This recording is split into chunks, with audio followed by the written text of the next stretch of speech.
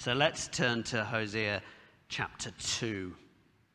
In Marilyn Robinson's novel, Home, part of the Gilead, it's not a trilogy, is it? There's one more now, whatever that is, a fourology.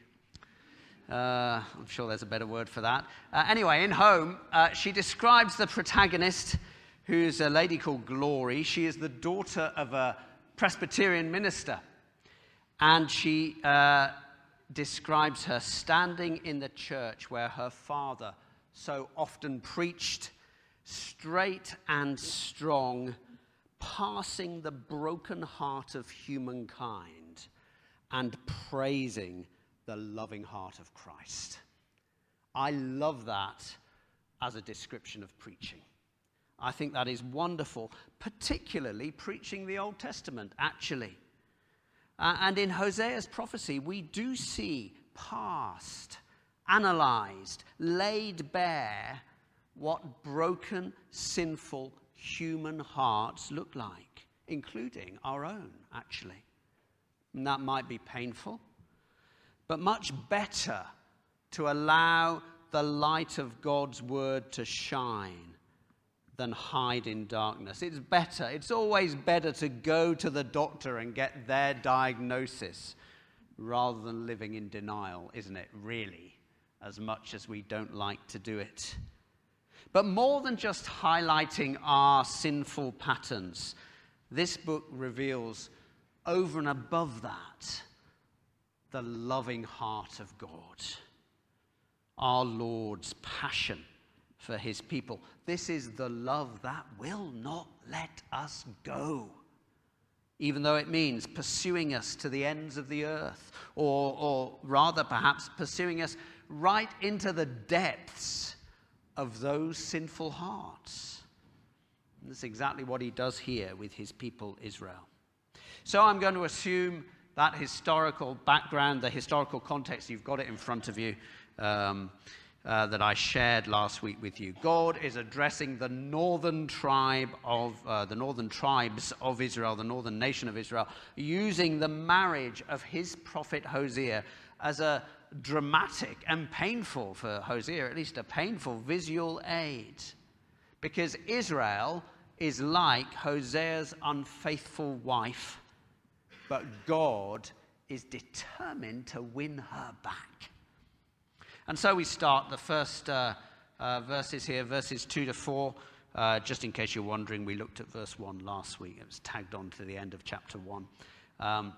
Plead my cause. This is rebuke, it says in the NIV, but that's better rendered plead. Plead my cause, because it's the language of the courtroom that is being invoked here. That word is a word that would be used to describe the courtroom scene. It's a strange courtroom because the Lord is both plaintiff, bringing his case, and he's also judge. And he appeals to the children. We had Hosea's children named, all those terrible names for his children last time that we had. Well, he appeals to the children of the witnesses, children who've witnessed their mother's unfaithfulness. And the picture is of Hosea's marriage, but of course it's a picture of Israel. And you might think of the children as the wider nation of Israel, I suppose, but it's an image. You can't kind of tie it down exactly as to who is what here. The Lord, and he says, rebuke your mother, plead your cause with your mother, plead my cause with your mother, plead my cause, for she is not my wife and I'm not her husband. Now, that's very strong, and it's a bit strange because the Lord doesn't actually want to dissolve his marriage commitment to Israel. The whole thrust of the book is that he will not go back on his marriage vows. Rather, he's saying, I think he's saying, she's acting like she's not married to me. And he's saying, is this really the path she wants to take? And instead he pleads, let her remove the adulterous look from her face and the unfaithfulness from between her breasts. Now remember, or you can see this on the piece of paper, Hosea's wife, most likely, he said to her, go marry a prostitute. Go marry a whore, basically, is what he said to Hosea. And we looked at that, and it's probably most likely that Gomer, Hosea's wife, had been taken up with the sexual practices surrounding the cult of worshipping Baal. And there were a lot of sexual practices caught up with that. And it seems most likely that that is how Gomer, his wife, was drawn into prostitution, actually. But the point about this would have had certain markers. She would have worn certain things or had certain things about her that would have shown her to be involved in this. Maybe a headband or a necklace or makeup, maybe. And so the Lord is appealing to Israel here to remove all association of worshipping other gods. Get rid of them. To return to following him wholeheartedly. Of course, it's no good removing these things if they carry on. He wants her to remove these things as a symbol of her heart going back to him. It's a call for radical repentance. But as Derek Kidner comments, Israel, like many of us, is readier to say she is sorry than to make a clean break with her way of life. Verses 3 and 4, well, something has to give here. Otherwise, I will strip her naked. Israel has cheapened herself. I think this is the point of these verses. She's cheapened herself by chasing after the Baals, the foreign gods. And so the Lord's punishment will be to expose that cheapening. It was the husband's duty to provide food and clothing. And these are the things the Lord threatens to remove here by stripping her and leading her into the desert. And these are particularly apt consequences, as we'll see.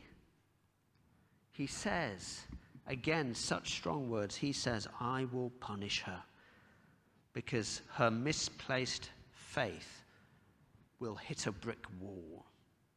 Now remember, Israel, when Israel came into the land, they were supposed to get rid of all the foreign gods, but they didn't get rid of them all, and the temptation of having them around was too much. Hearts got drawn off after them. It wasn't that they were totally rejecting Yahweh, at least not in their minds. They were still worshipping the Lord, Yahweh, but they also wanted to curry a bit of favor here and a bit of favor there with these other gods, just in case these other gods really did have influence over this area. They were the local gods. They might have influence. And so, don't want to get on the wrong side of them. Just in case, it's better to stay sweet with them, to hedge their bets. And that's what they were doing. Just in case they did have the power to make them fertile and prosperous. And so verse 5, Israel was looking to Baal, to these other gods, to provide for her. That's the point. I will go after other lovers who give me my food and my water, my wool, my linen, my oil, and my drink. Israel thought that these other gods could provide this. But as we saw last time, the one true God, the Lord, he is the true source of all life, of food, drink, clothing. It all comes from him.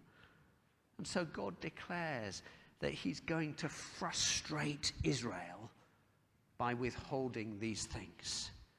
And then maybe Israel will come to see that Baal cannot provide what she thinks he will provide.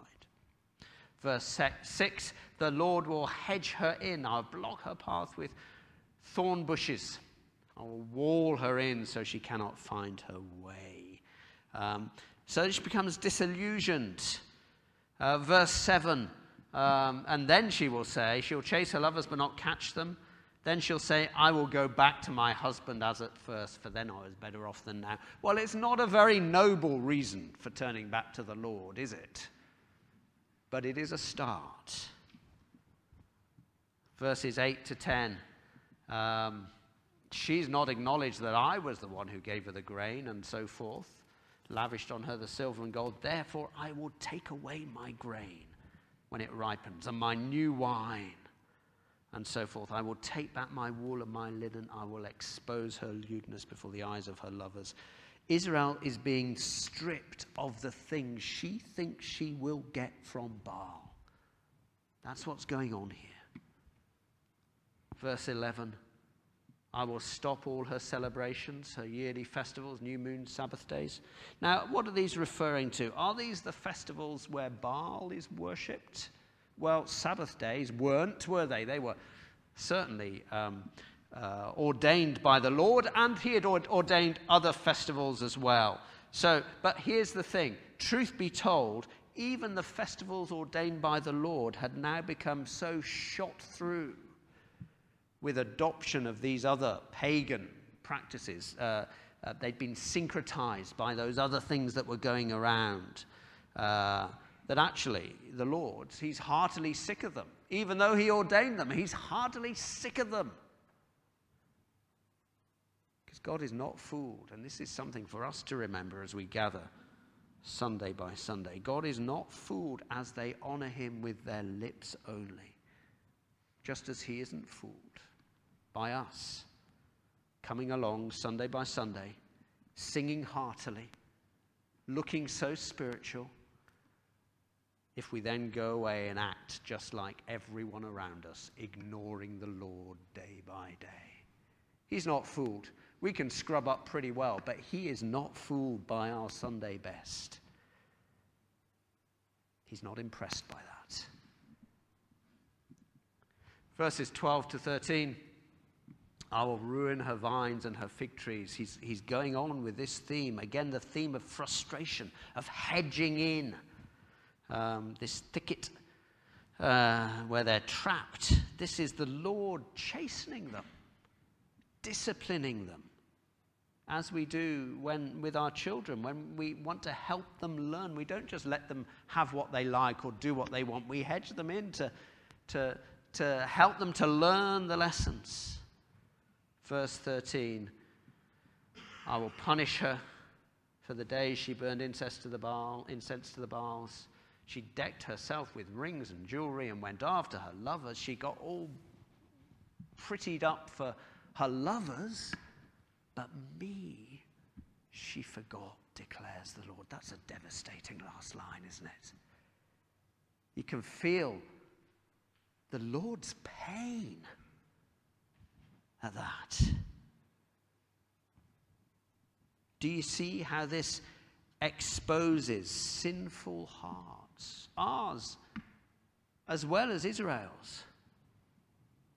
Everything we have, every single breath, every single blessing comes from him.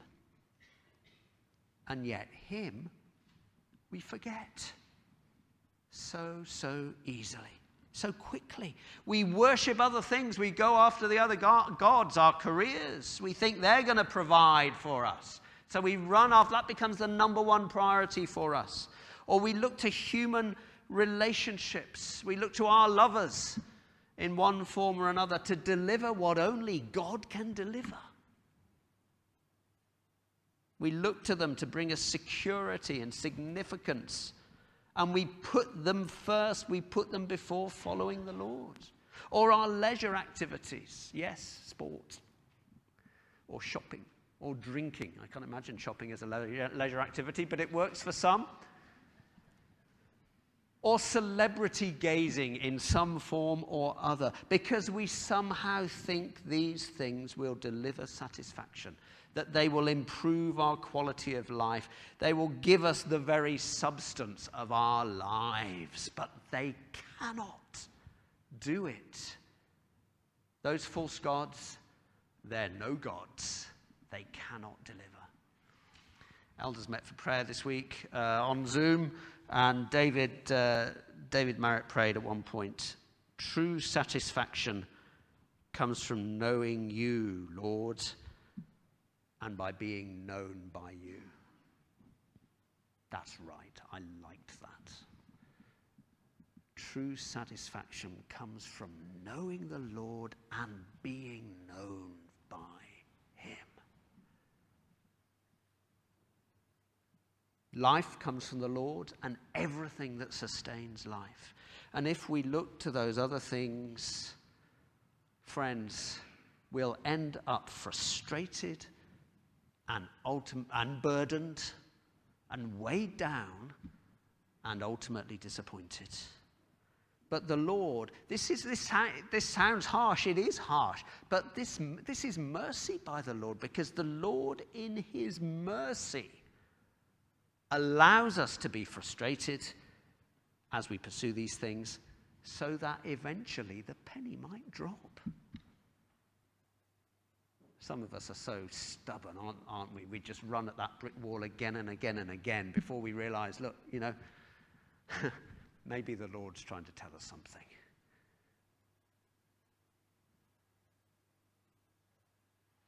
But wonderfully, this isn't the only strategy he has for winning us back. Because then we get the wooing, the Lord's determination for renewed relationship. Alongside the stick, you might say, there is the carrot.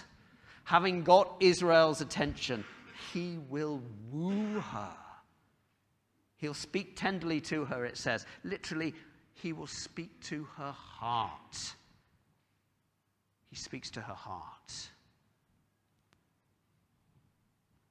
Showers her with lovers' gifts also in verse 15. It's what lovers do, isn't it? They give each other gifts.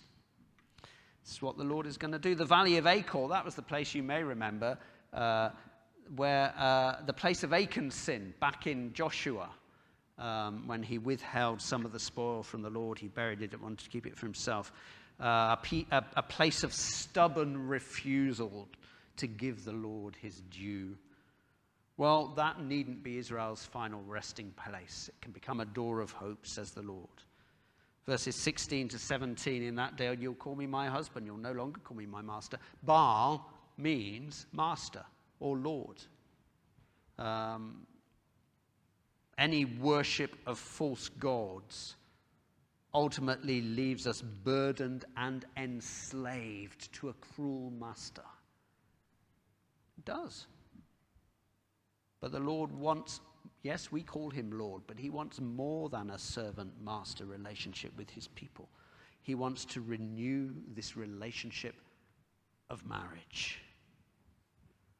He talks here about making a new covenant. This new covenant actually will lead to restoration in the creation order too.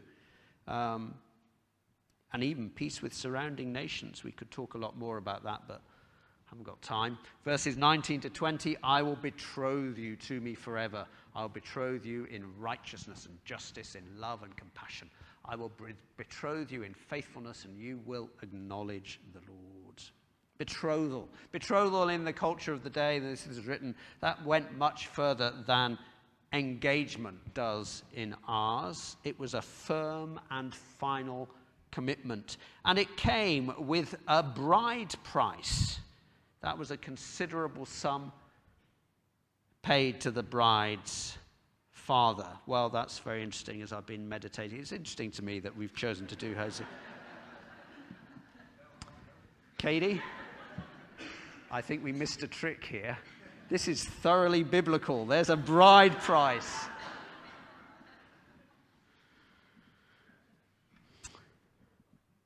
Now, this is any illustration has its limitations, and here there's no bride's father as such. Israel is the bride. The Lord pays this price to the bride herself, and what a price it is. Righteousness, justice, love, compassion, and faithfulness. All aspects of the Lord's wonderful character, of course, all expressions of his heart for his bride. And he promises to bestow these on Israel. Well, there's several ways you could think of that.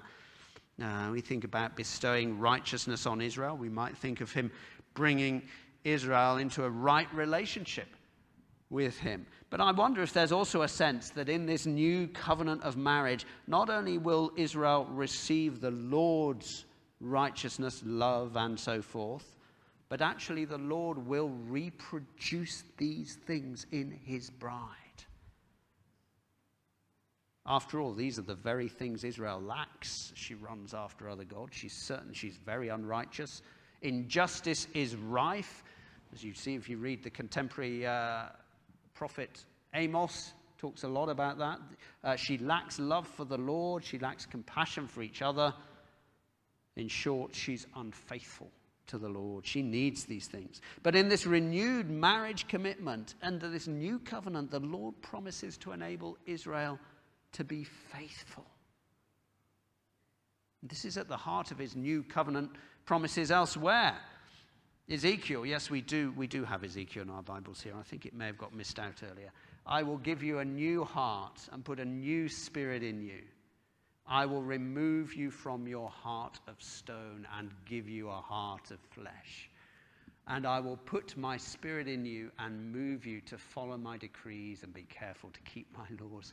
He's not just going to make them legally righteous. He's going to change their hearts so they can act righteously and act faithfully. This is the promise. And then Jeremiah, the time is coming, declares the Lord, when I will make a new covenant with the house of Israel and with the house of Judah.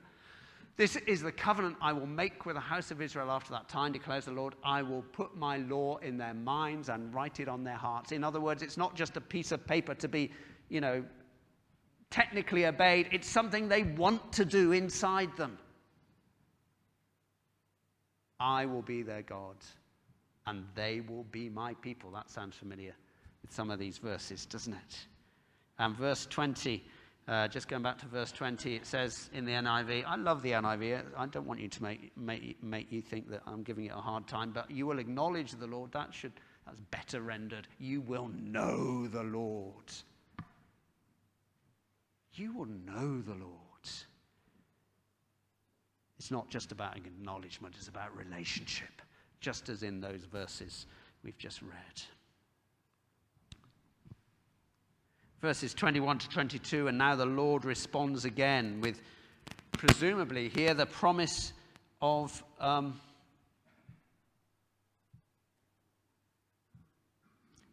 rain from the skies, promise of rich provision, of prosperity and fertility and so forth here again. And verse 23, now, as we saw this last week, we have the reversal of the curse of those dreadful names. Remember Jezreel, that was the place of massacre. Imagine being named after a place of massacre. But it also means God sows. So it talks about he's kind of redeeming it here. Here is God. He's going to make them fruitful again. God sows. They were not loved, not pitied. No, he shows his love. And to Lo Ami, not my people, he declares, you are my people. Now, we saw last week how this verse is picked up we looked last week of how it's picked up in 1 Peter chapter 2. Once you and applied to those gathered in Christ's name, both Jew and Gentile. Well, interestingly, it's also quoted in Romans chapter 9. Romans chapter 9, Paul is addressing the perplexing question of how will God, he's talked about the glorious gospel, but how will God honor his promises to Israel when Israel, or many Israelites at least, seem intent on rejecting the Lord Jesus, the fulfillment of all God's promises. How is he going to stay faithful to his promises if they're not going to listen? And Romans 9 to 11 deals with that in depth. But we read there, what if he did this? What if he's chosen some of not others? That's the context of Romans 9 here. What if he did this to make the riches of his glory known to the objects of his mercy, whom he had prepared in advance for glory, even us, whom he also called, not only from the Jews, but also from the Gentiles? As he says in Hosea, I will call them my people who are not my people, and I will call her my loved one who is not my loved one. And it will happen that in the very place where it was said to them, you are not my people, they will be called sons of the living God. God will honor his promises to Israel somehow, whilst gloriously opening up those promises to Gentiles who turn in faith to Christ, grafted in to those promises, grafted in to his people, all through faith in Christ, Gentiles and Jews, called together my people. God hasn't forgotten those promises. Now, those of us who are Gentiles, we can become a bit Gentile-centric about that. But we should still be praying with passion, with fervor, for God to honor those promises by drawing in more of those people descended from Abraham by the flesh into his kingdom, to open their eyes, to show them Christ, to extend, to bring them into, so that they are not broken off. Amen, Tom. I thought you'd be with me on that one. And we should be expecting the Lord to work among them as we pray. Because that is the glory of how God is going to fulfill these prophecies. But let's note the Lord's two-pronged strategy here. Because we often see it in our lives too.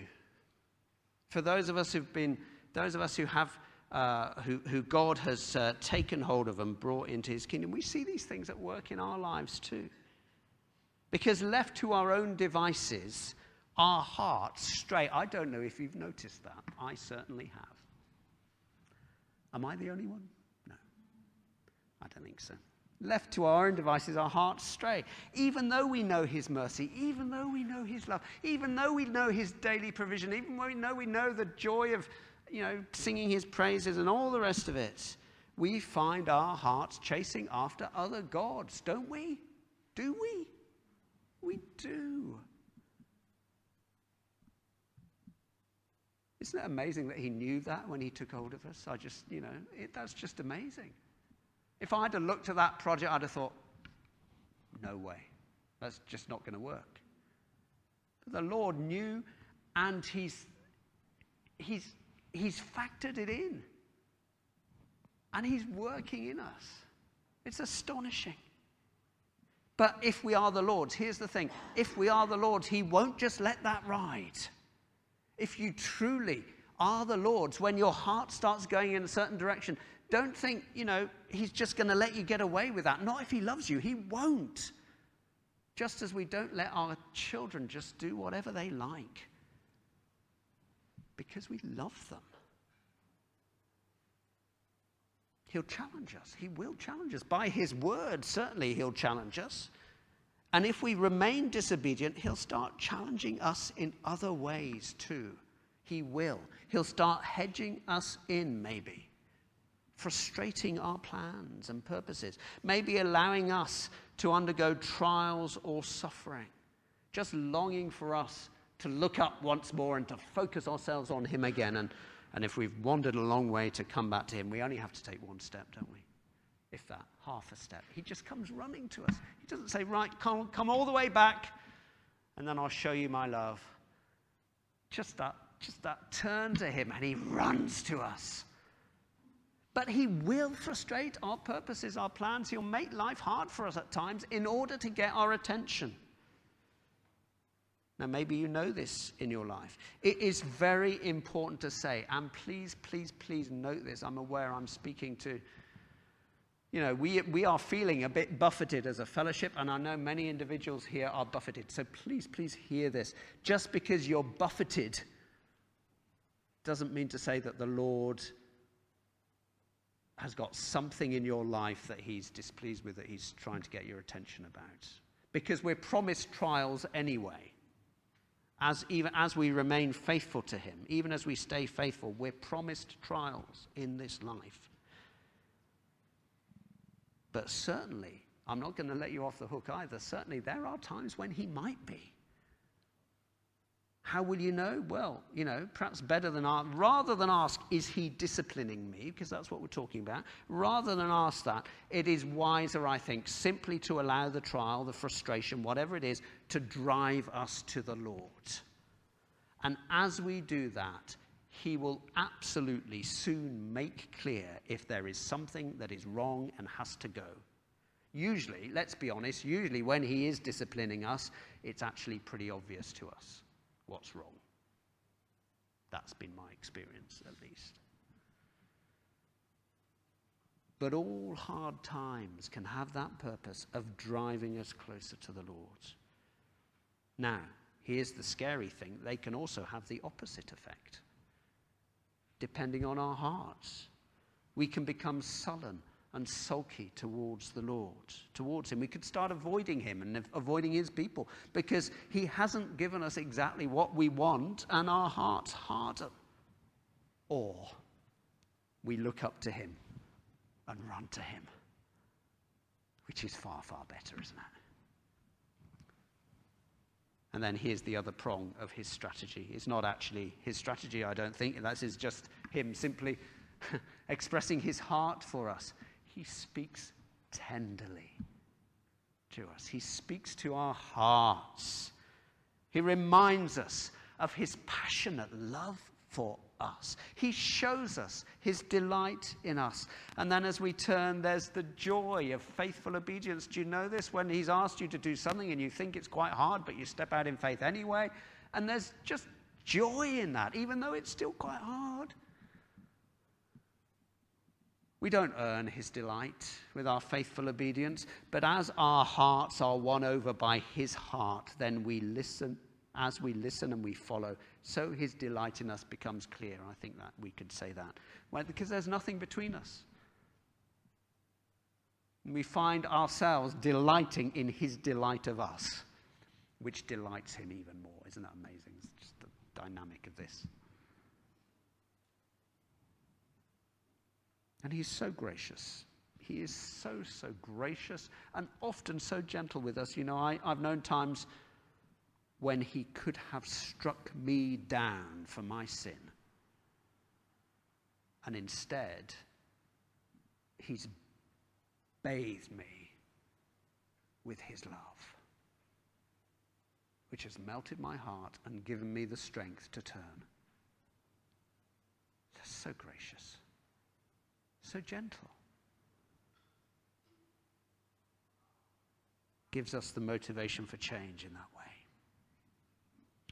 What is the thing, that prompts me to ask, what is the thing that will stop me sinning from going in another direction? What is it? Well, maybe the threat of the Lord's discipline. That's a scary thing. None of us wants that. Maybe that will stop us to some degree.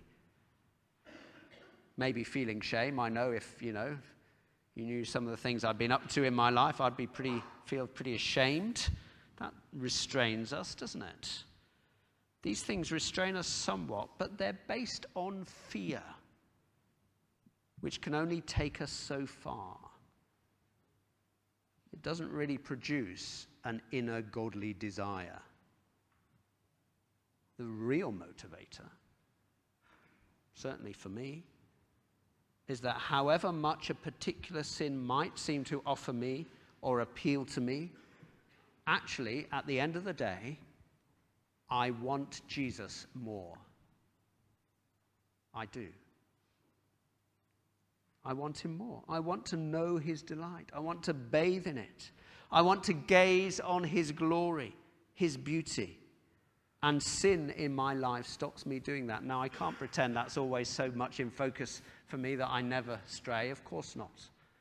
But I know this is what it does it for me. This is what stops me.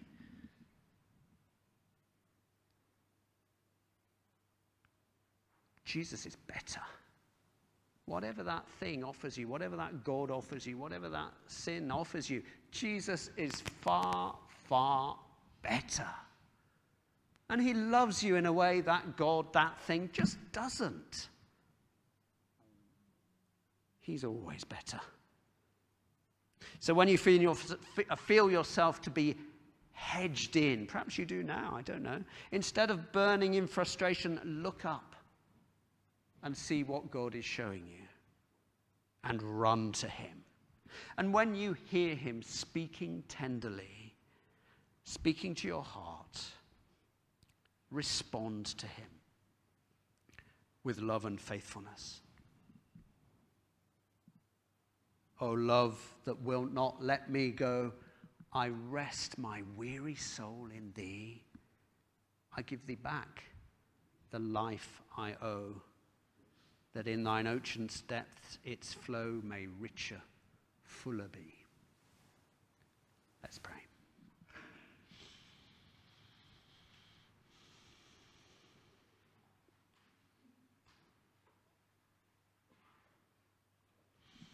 Thank you, Lord God, for your heart for us, your people, for your passion for us, for your determination. As you say here, no one will take her out of my hands. Lord, we're astonished at your love for us. Oh, we're so thankful. Father, you know where we are, each of us. I pray that nobody will go out this morning feeling false guilt or unnecessarily unsettled. But I pray, Lord, for those who do need to hear your particular word for a particular thing in their life, that they will hear that specifically and clearly. You will give them strength to respond in repentance, and then you'll just bathe them in your love, Lord, I pray. Please do that. And Lord, for all of us, just help us to respond to you with that committed faithfulness that you promised to give us in Christ by your Spirit, so that we give you glory and love you with the love that you deserve. In Jesus' name, amen.